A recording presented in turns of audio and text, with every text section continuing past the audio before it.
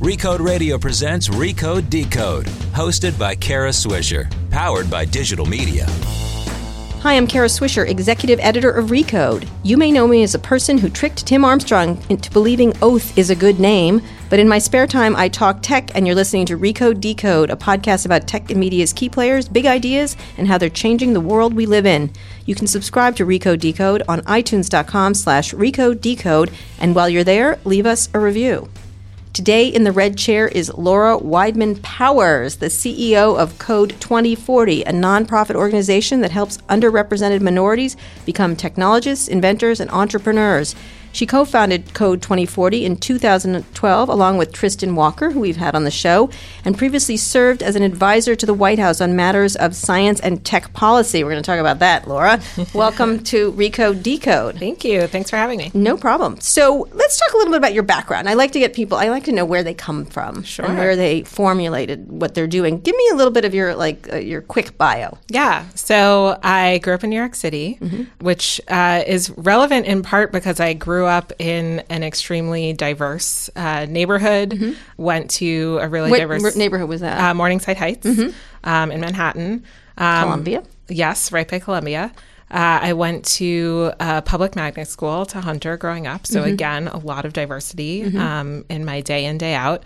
And I was on the East Coast after that. So I went to Harvard for undergrad. I worked in New York City. And then I made the jump out to the West Coast for graduate school. So I decided to go out to Stanford for a JD MBA, and unwittingly found myself in the middle of Silicon Valley, which I'd sort of heard of before, but not did not diverse. know.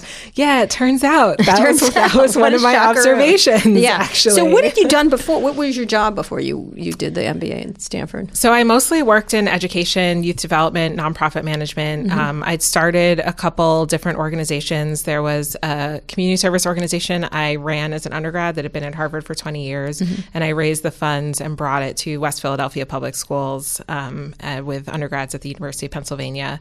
And I'd started a tutoring company with some friends.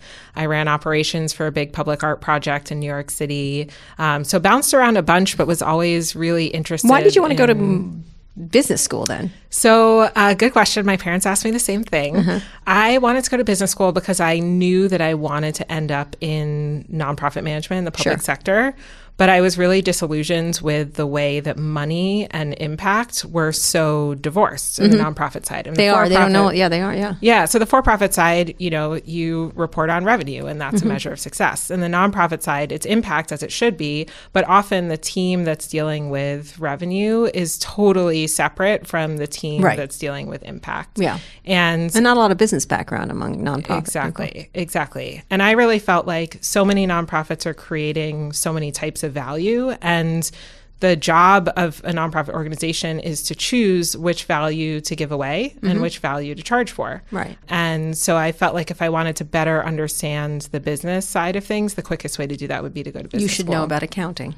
Yeah, it turns out you do have to learn about accounting. I love accounting. I'm not going to go into it with you in detail, but I love accounting. Cost accounting I like, but financial accounting I do not like. All the secrets are hidden there. That is true. I learned it because early internet people were like Ponzi schemes, so I had to understand where they were lying to me and financially. Yeah, financial accounting will help you with that. Yeah. That makes a lot of sense. It was great. I found out everything. And then they were shocked that I understood their tricks. Right.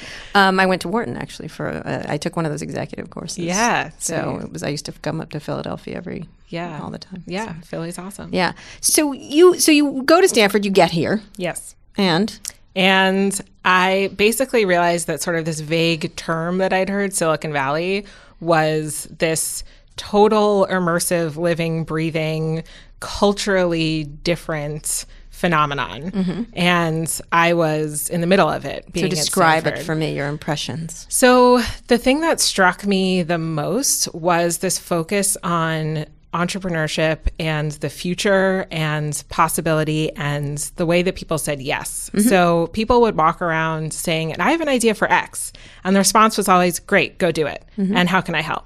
And that was just a really different mindset than what I was used to. That's the best part of Silicon Valley. It is the best part of Silicon Valley. Just it opens up the possibilities. And I think it makes you feel empowered in a lot of ways to shape the future. And I was both thrilled by that and confounded by the lack of diversity that I saw. I actually ended up working at a tech company. A friend of a friend offered me a role building out a marketing rollout plan, which I was like, I do not know what a marketing rollout plan is, but I'll figure it out. Yes, and? yeah, absolutely. I'm in. Yeah. So What was the company? It was a small consumer web startup. It was based in LA, doing a handful of different products that were all focused on communication, sort of in the consumer web. And I started out doing marketing and moved on to strategy and monetization and ended up through a series of events running product at the company. And so I was working really closely with the engineering team and sort of helped pivot the company from consumer-facing to a developer-facing product, actually, which then obviated the need for me as a non-developer leading product. But the interesting thing was that while I was sort of digging in, working with the CTO and with the engineers and understanding sort of the power and potential of that skill set, I was also still representing the company on panels and in meetups and finding myself in all these rooms where there just were not that many people. There were no Laura. There were no other Lauras. No, not at all. Not at all. Yeah.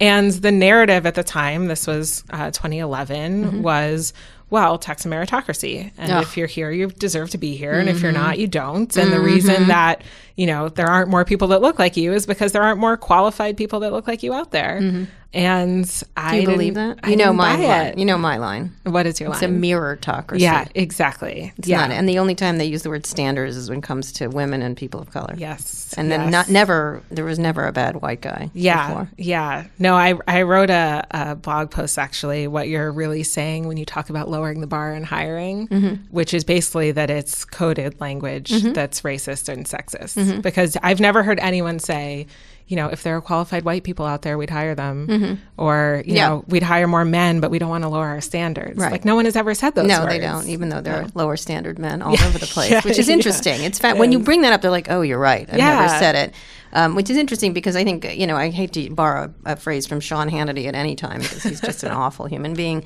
But when he calls people snowflakes, a lot of the white men in Silicon Valley are snowflakes in every term that they're like, oh, I'm not that way. I'm like, yet you are. And it's interesting. So were you angry about it? Did you want to do something about it? How did you get to Code 2040? And then I want you to explain what you're doing. But so you're doing this, you see this, you're it. Yeah. You're like the... Yeah, well, so Tristan Walker, who was a business school classmate of mine. And he went to Foursquare and then started Walker & Company. Exactly. And at the time, he was at Foursquare, and he and I had coffee and talked about this very issue, the combination of our experience growing up. He also grew up in New York City, sort of surrounded by diversity, and then how strange it was to come to a place that was so sort of steeped in possibility and yet was lacking this core component of innovation. And both of us felt like that sort of the theory of the case at the time that, I can't find them, therefore they must not exist, was just false. And our hypothesis was that you can't find them, but actually that doesn't tell you anything about whether or not they exist. And we believe that talented people from all backgrounds do exist, and we're going to build a bridge. And so Code 2040 started as this idea to build a bridge between the talent that was already out there that people were saying that they couldn't find and the opportunity that was all around us in the Valley. And so explain to what it does now. What is it? So it's been around since when? 2012. Okay. We just turned 5. All right. So Code 2040, broadly speaking, is creating pathways for Black and Latino folks into the tech industry. And we focus on 2 different entry points. And 2040 is when it's going to happen? Is that the... 2040 is our call to action. It's the start of the decade when people of color will be the majority in the U.S. Okay. All right. And we have a vision... It's not happened before then? No, we already are starting to see it. For example, kindergartners in California, majority people of color. But that's the decade when the census projects that the country as a whole will be majority people of color. And we want an economy that works for everyone by then. So, I can run through the stats if interesting. Please do. Sure. So we look at the disparity in net worth across different races. The median net worth of a white family is about $110,000. The median net worth of a Black family or Latino family is about $5,000 to $7,000. So a massive wealth gap, which plays out in all sorts of ways about the types of opportunities that folks have access to and the type of networks that they're in. So we want to see that closed and eliminated. Did you see our story the other day? We've been doing a lot more infographics around the difference between a Black woman and a white man. Yes. Yeah. The salary disparity in tech. Yeah, we exactly. just want to put out all these statistics almost continually. And it's super important because, what we talk about a lot is there is individual experience. And that is super important to share those stories. And there's data, and that helps paint a picture of the real severity of the problem. So let's talk about 2040, and we'll get to where that is right now in a second, in the next segment. But so you started this, it's funded by who? A variety of different players in the tech industry, foundations. So the Knight Foundation is a big supporter.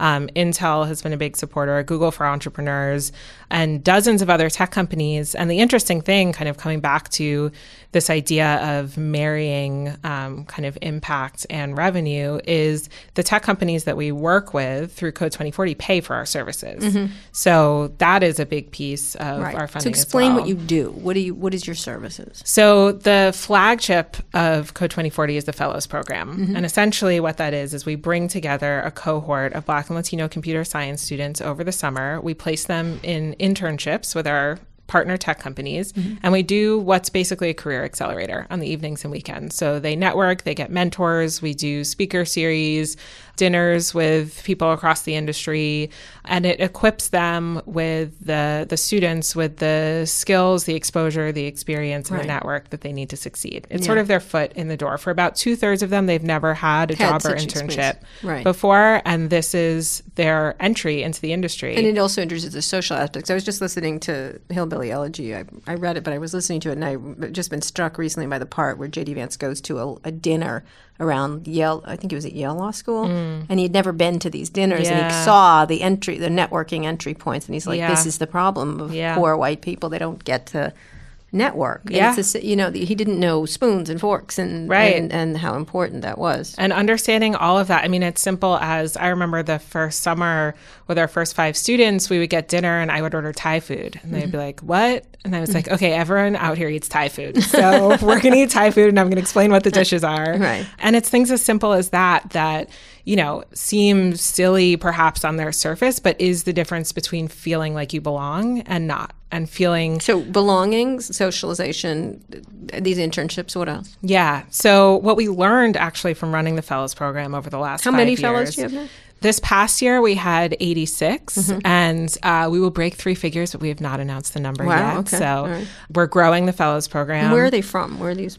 All over the country. So we had about 1,300 applicants this year for the 2017 class from about 300 different colleges and universities. And the final class will be a few dozen different colleges and universities. In the U.S.? Just in the U.S., yeah. All students in the U.S., all Black and Latino, and all studying computer science. So they're all doing technical internships. And the fascinating thing is this is our 5th sort of turn of the crank. We've placed hundreds of students at dozens of tech companies, and it's actually given us this insight into what's broken, both in terms of how students are getting their foot in the door, but also how companies are getting in their own way when they want to become more diverse and inclusive. So we've taken that insight and we've developed additional student programming. So for example, now we run a Tech Spring Break where we bring students out to do more of the exposure networking, kind of hacking that social isolation.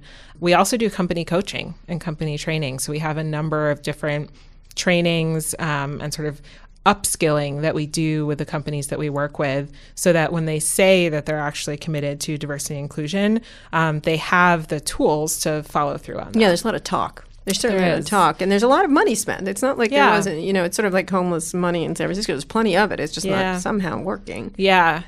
Although I think we've seen a real evolution over the last 5 years in terms of companies' willingness to spend money on this. Right, absolutely. At the beginning, it really felt like they didn't understand why they would pay Code2040 for something like this, and now we have companies knocking on our door asking to partner. So you do students themselves, giving companies skills. What else? Yep.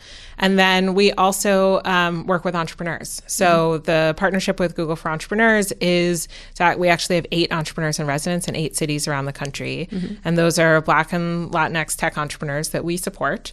And then they also have a home base at sort of the local tech hub that's the epicenter of the ecosystem. And they're helping to bridge between the local diverse community and the local tech community as well. So it's really these sort of 4 elements. There's kind of the quote unquote supply side of student entry-level talent, the demand side of the companies, the building a bridge between those two. We act as sort of a trusted broker.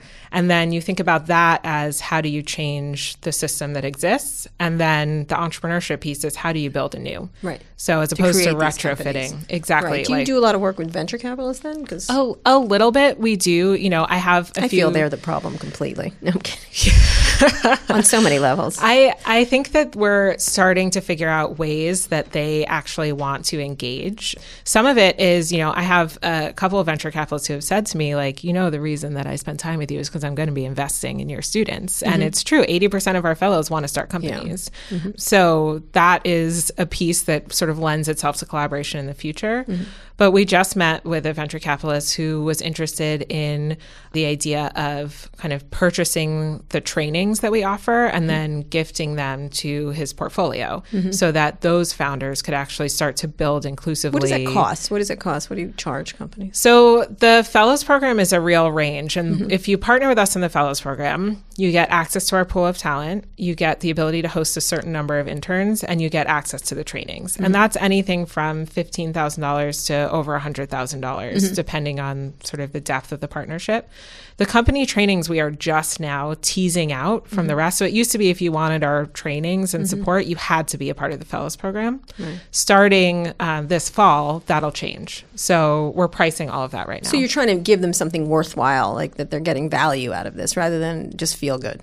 Yeah, absolutely. I mean, we're not actually that interested. I mean, would we like people to feel good? Of course. Yes, that's wonderful. But that's not the goal. The goal is they actually build skills and change systems to move the needle. Well, I think that's one of the problems is that, like, when I'm talking to them, you make the business case for it. Like, you always are like, well, you do better as a business if you're more diverse, and you have to keep pushing that. And at some level, I'm like, it's also the right thing. Like, what's wrong with it being the right thing? But, of course, that doesn't motivate people because then if you don't keep up, your failure is not tolerated. Yeah, I think what we've found, and there are certainly different kind of tranches of CEOs and their level of belief on this, but I would say there's a group of CEOs who understand the business case, understand it's the right thing, and still do not know what to do about it. Right. And there's actually a skills gap when we think about what CEOs, heads of HR, frontline managers, hiring managers, university recruiting, like there are new skills required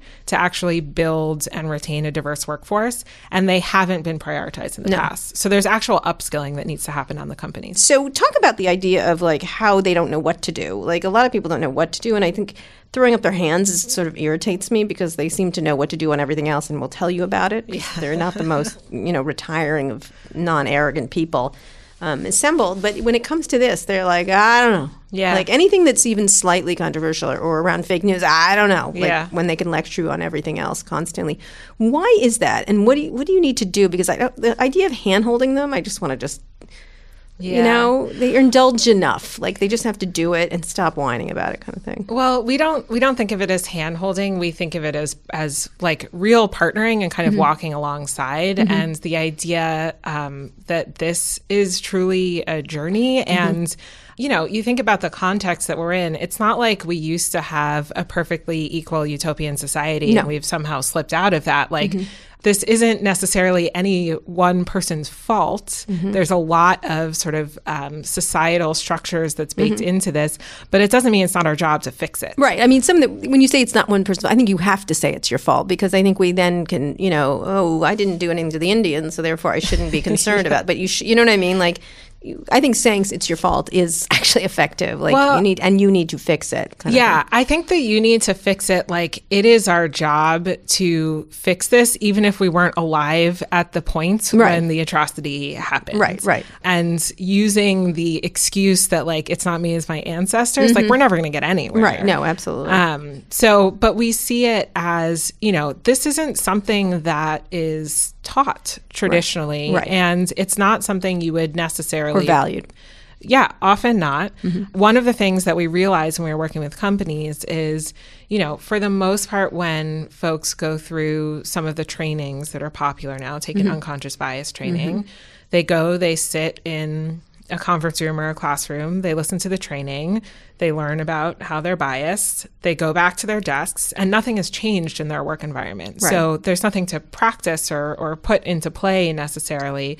There's sort of no rubber hits the road there. And one of the things that works really well about the Fellows Program and sort of this combination of the training that we do and the direct service that we do is folks go to our trainings, they go back to our desks, and there's half a dozen Black and Latino interns who are working there. And so they actually get a chance to see how inclusive is my culture? What is the experience of these individuals coming through? And that makes a big difference in terms of putting a face to the work, right. And actually having a chance to build those skills. The same way that if you learn to be a manager and then you don't manage someone, it's all theoretical and abstract. Sure, you absolutely. don't get to put it into practice. This works that way talk too. About unconscious bias, because I have a thing about that. I think it's totally conscious. I know everybody does that, like say, I didn't realize I'm doing it. I think you fully realize you're doing it, or you're just not paying attention. Yeah. So I call it laziness. It's like you're just not. I think both can be true. All right, explain that to me, because I'd like to be. I know there's all these experts and these consultants people hire, and there's a whole bunch of money being spent and made on it. But ultimately, I think if you tell them they're doing well, they don't do as well. If you say you are biased, something does happen. You know what I mean? By saying unconscious, it's like, oh, you didn't mean it, and I'm like, you meant it. It's an interesting. So I think what you're pointing out is this idea that talking about unconscious or implicit bias can seem to let people off the hook. That's right. And actually, it's been shown that if you just do an unconscious bias training and it's sort of like, hey, everybody's got bias, then the takeaway is like, ooh, phew, it's not me. It's just like humans, because we need to learn how to be scared of snakes. So we make assumptions. Right. And you actually can get farther away from making progress. Right. So I think, I was a psychology major undergrad. I learned about most of what's covered in an unconscious bias training in my intro to psych as a freshman. This stuff is real, but that's not the answer to how we kind of get to where we need to be as an industry. So the way we think about it is actually blind spots and helping to understand what are the things that you are doing that you are not realizing. Give me an example. So one of the things that we talked about, and we did this internally at Code2040, we sort of, do all of our own trainings, was we went through, there's a list of blind spots, and you go through them, and it's a bunch of yes or no questions. And so one of the questions was, do you feel safe walking home in your neighborhood at night? And I answered yes. And then I was paired with someone else on my team who had answered, coincidentally, of all the questions, had answered no to that question. So we talked about it. And what that helped me see was that there were actually management decisions that I were making that were based on an assumption that I was not even conscious to me, that it's cool to stay late at an event or to end up in a different part of the city because I'm safe going home at night. And actually, I needed to take into consideration that not everybody on my team had that experience. So that's one example. There's other examples about, was it expected of you and your family that you would go to college when you graduated from high school? When you were growing up, did you read children's books that featured characters that looked like you and came from your community? There's all sorts of kind of things to surface about just recognizing that someone else has perhaps had a different experience in how they move through the world because of their background and where they came from.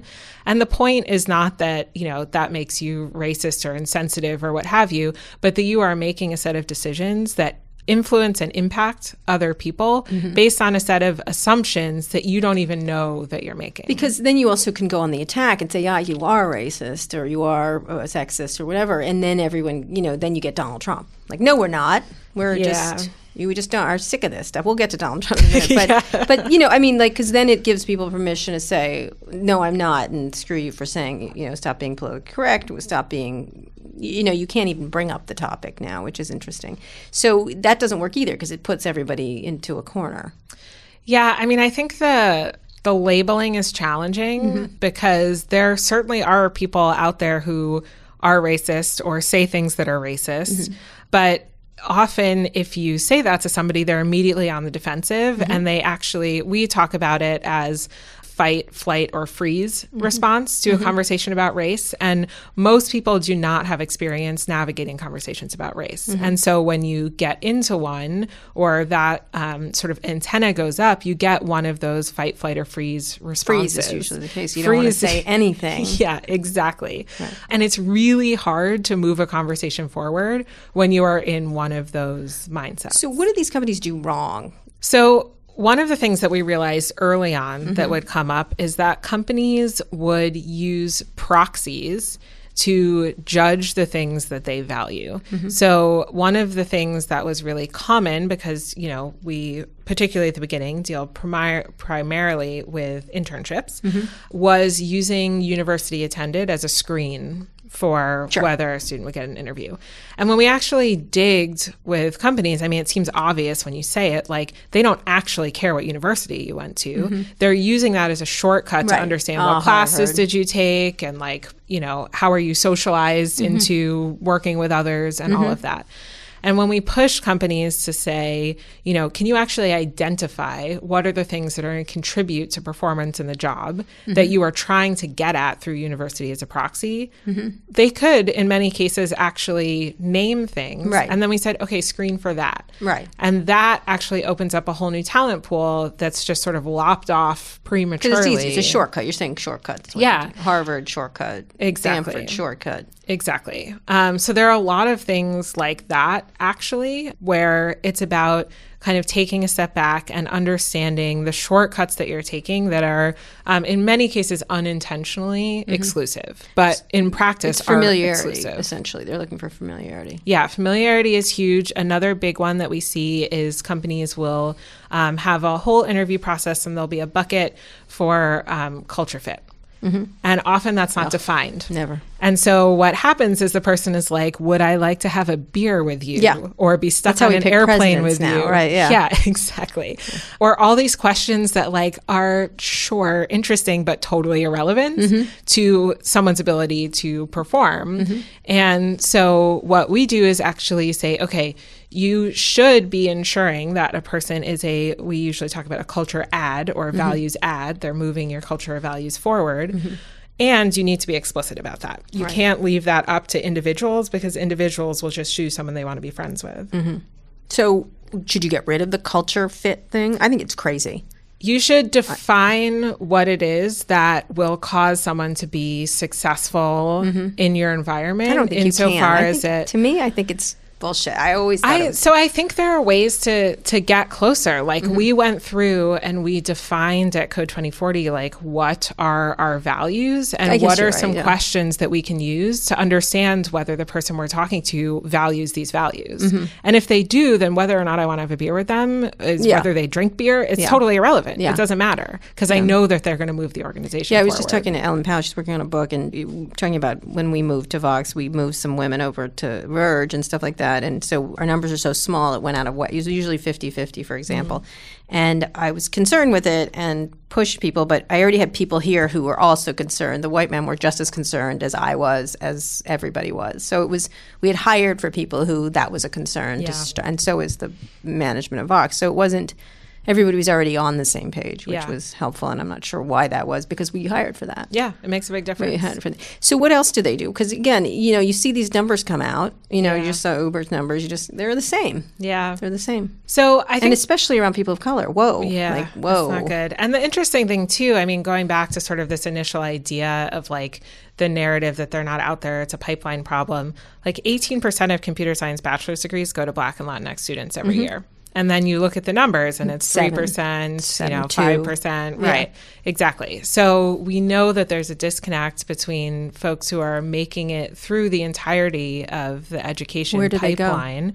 So that is the question. A lot of them, government, consulting, kind of local. We had one student, a Black student from the University of Maryland, Baltimore County, who came out to participate in the Fellows Program.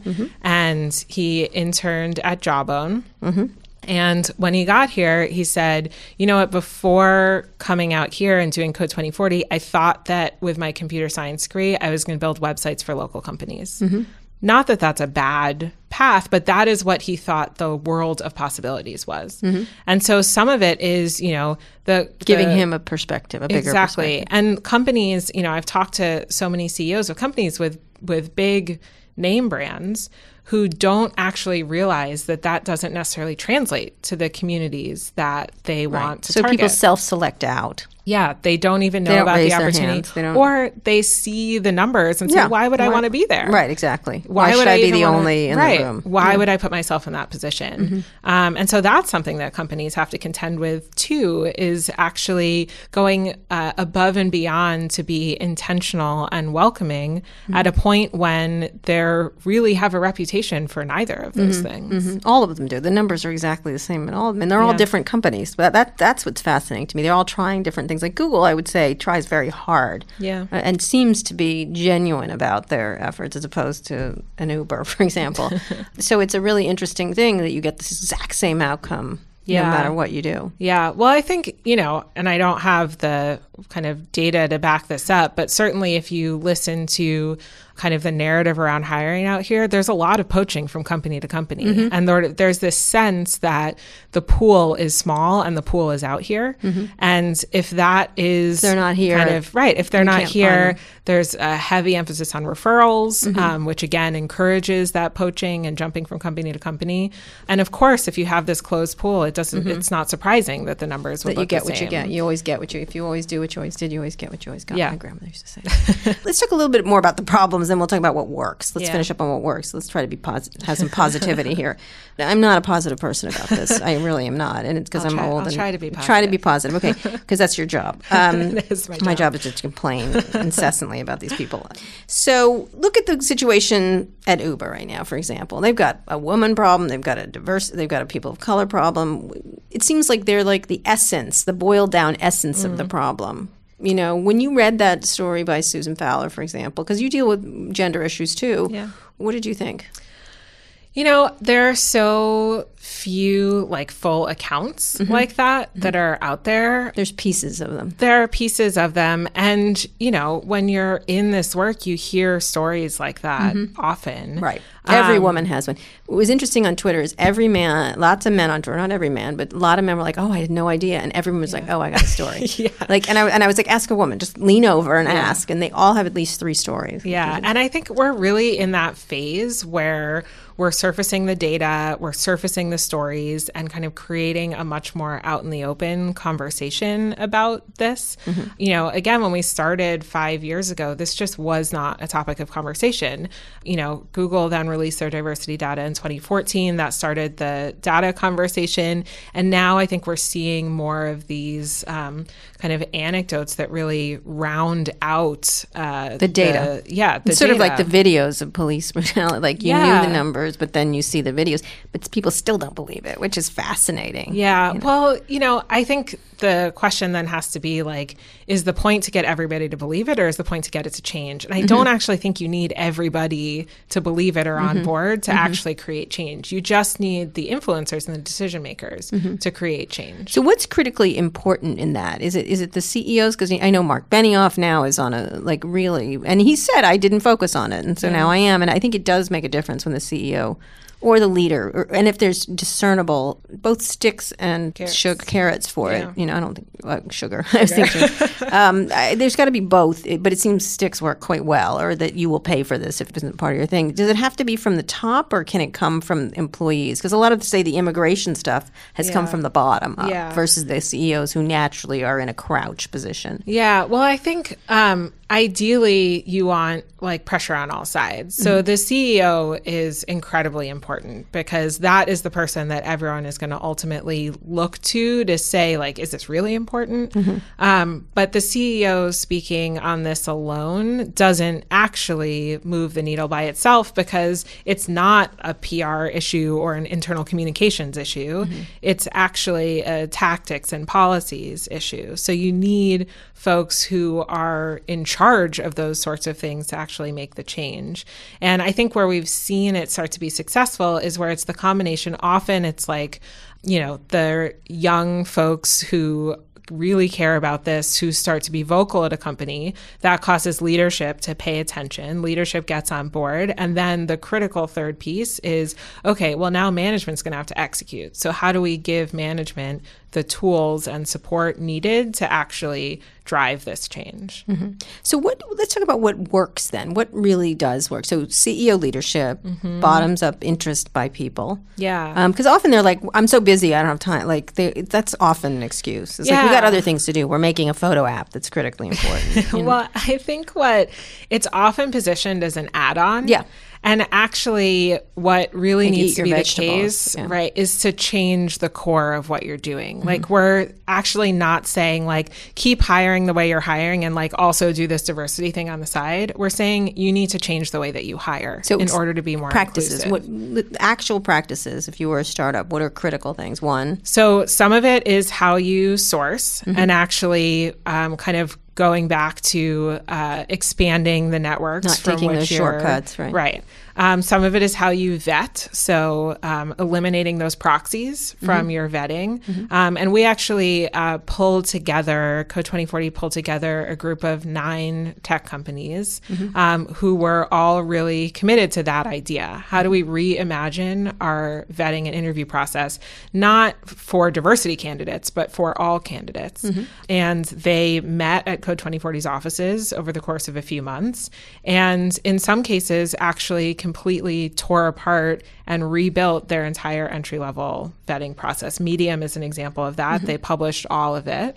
And that totally changed the way that folks were equipped to interview in a way that was inclusive.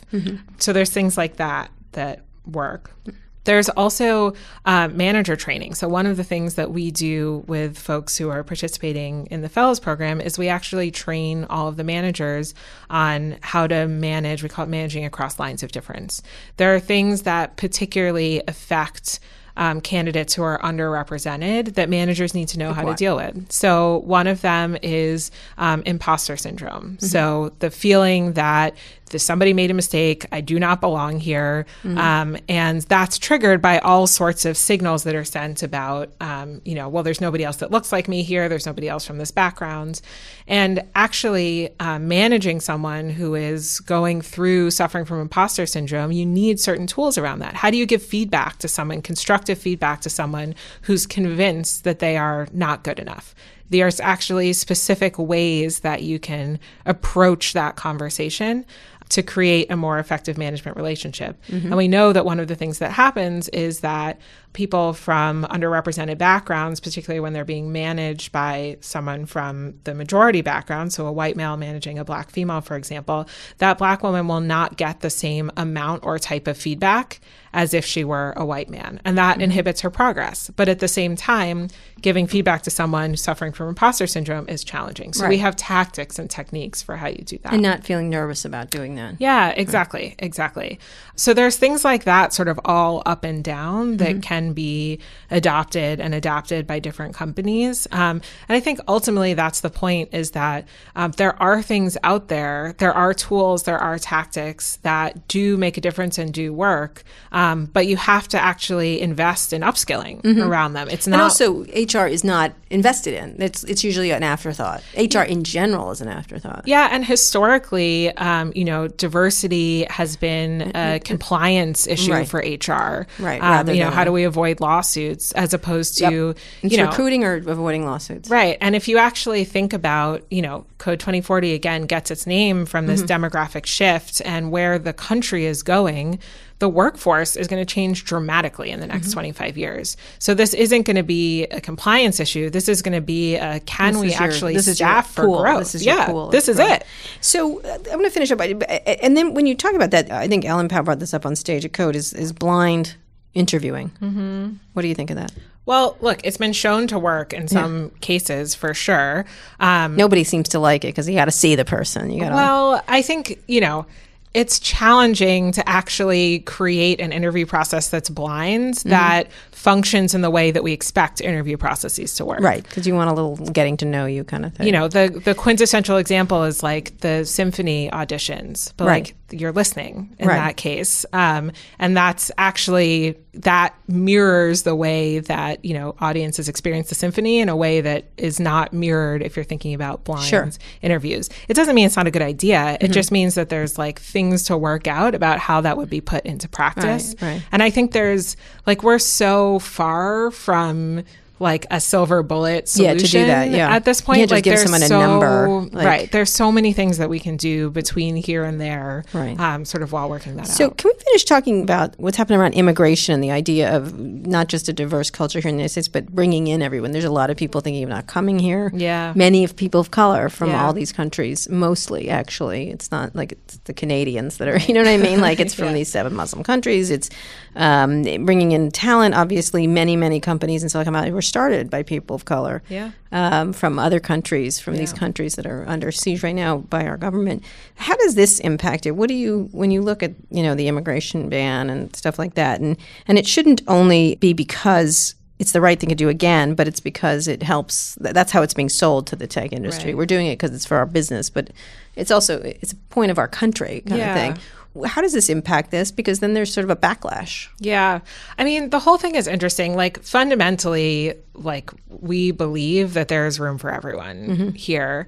And when we think about kind of how both what it looks like to focus on including the people that are here currently in this country and to ensure that we're including folks who want to come here, like this is the fundamental economic question of the 21st century is how do we actually make the economy work for everyone? Right. And it's being framed in a number of different ways. It's an immigration issue, it's a rural versus urban issue, it's a class issue. But ultimately what we're looking at, and I think why we do this work in the tech sector, is that same sense of kind of possibility and yes and that I felt when I first got out here is kind of fundamental to the ability for us to problem solve. Right, and thrive. Exactly. And so really, I'm supposed to be positive here, but what's at stake is actually the future of our economy. Like, are we going to figure out how to be inclusive so that we can harness the talents and innovations and ideas of people from all backgrounds? Or are we going to stay kind of it's us versus them and, in group, out group and this club? And we're actually, I think, going to really hamper our growth and our ability to thrive over the next 25 years. Do you think Code 2040 should go to like Kentucky and help the coal miners? So, the poor white people are sort of in a similar situation. There's that us versus them there. Yeah. So do you think about that? Yeah, we all the time. I mean, the way we think about it is Code 2040 is centering two groups that have been historically excluded, Blacks and Latinos. And we feel like this focus on race is actually a way to solve for a lot of challenges that face folks from all different backgrounds while holding us accountable and also honoring the fact that there's a high degree of cultural competency and cultural understanding that's needed to do this work. And, you can't just create equivalencies between the poor white male Kentucky coal miner and the, black woman who... Well, they try to put them against each other. That's the whole goal, exactly. is to have them fight. Yeah. Or hate. Right. And that's sort of the classic tools of the oppressor. And, they got theirs. Right. And we're going to use those to kind of turn against one another, which is just going to further divide the country and allow for better prosperity and success for those who are already thriving. Right. So we have to find ways to share best practices, to be allies to one another. I mean, this is something we talk about a lot and work on a lot, is how can we as Code2040 be the best allies for all these efforts to doing? For all efforts. The very last thing I want to talk about is you served at the White House. You did. What did you do there? You advised on... Senior policy advisor to Megan Smith. Yeah, I know Megan. CCO, yes. Yeah. I hear you know each other. Yeah. But you now, then you left. Yes, How do you assess this administration? Are they committed to this? Because Barack Obama certainly was. Barack Obama certainly was. I mean, when I was there, we did a number of things around kind of how we collect. We called it raising the floor. There's no kind of, again, silver bullet or guide to like getting an A+, but there are a lot of things that companies can do that if you're not doing them, like you're doing it wrong. And the goal of something like that was, let's use this platform to create it, and then let's get it out of the building. Right. Let's get it you wanted to iterate it. Megan talked about iterating. Right, exactly. Everywhere. Let's get it into the hands of the people who are going to implement. Right. And what works in one place, could it work somewhere else? Right. And so we developed things like that, where the requirement was not that the next administration, whoever it was, sort of pick up the baton, but that we were actually handing the baton out to the private sector. I see. And so that was always the strategy, was we didn't need to rely on next person to continue it. How do you assess this administration's interest in the area? I have not heard them talk about this as an area we wrote of a story focus. about it just yes, recently. I will say that. There's like 2 people out of 100, but they're cutting jobs and saving us all money. Meanwhile, switching it. Yeah. Do you have worries about that? Do we need the government? Because so many of these new jobs, robotics, AI, all this stuff needs government help. Oh my gosh, yes. The next economy is all about government-company cooperation, it seems like. Steve Case talks about it in the third wave. Absolutely. And I think one of the things that was most fascinating about having the opportunity to be in the administration was to be surrounded by people who are thinking about all those things day in and day out, which really helped me see the critical role that government is going to have to play in figuring out how like all of this stuff interacts. I'm a big believer that there is a role for government and innovation. It's a real estate guy and a treasury guy who doesn't believe in robotics or in automation or something like that. Well, I said government, not this government. All right. Very last question. What is your metric of success for yourself? For Code2040? Or like half or what? So we use, again, the year 2040 as sort of our call to action. Right. We want to see economic equity.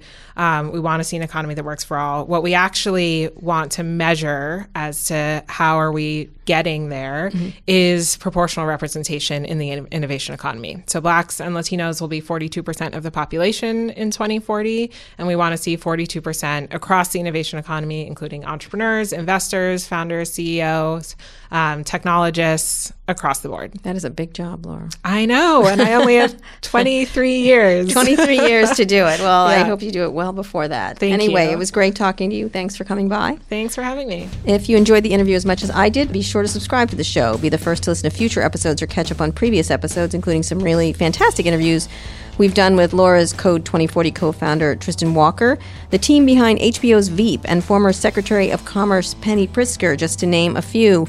All those interviews and more are at recode.net/decode.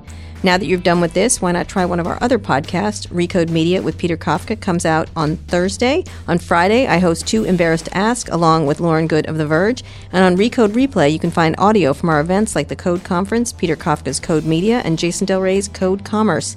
Thanks for listening. Thanks also to Digital Media, the company that distributes this show, including Beth O'Connell and our editor, Chris Basil. And thank you to our producer, Eric Johnson. This has been another episode of Recode Decode. Remember to subscribe to the show and leave us a review at itunes.com/Recode Decode. I'll be back here on Monday with another great guest. Tune in then.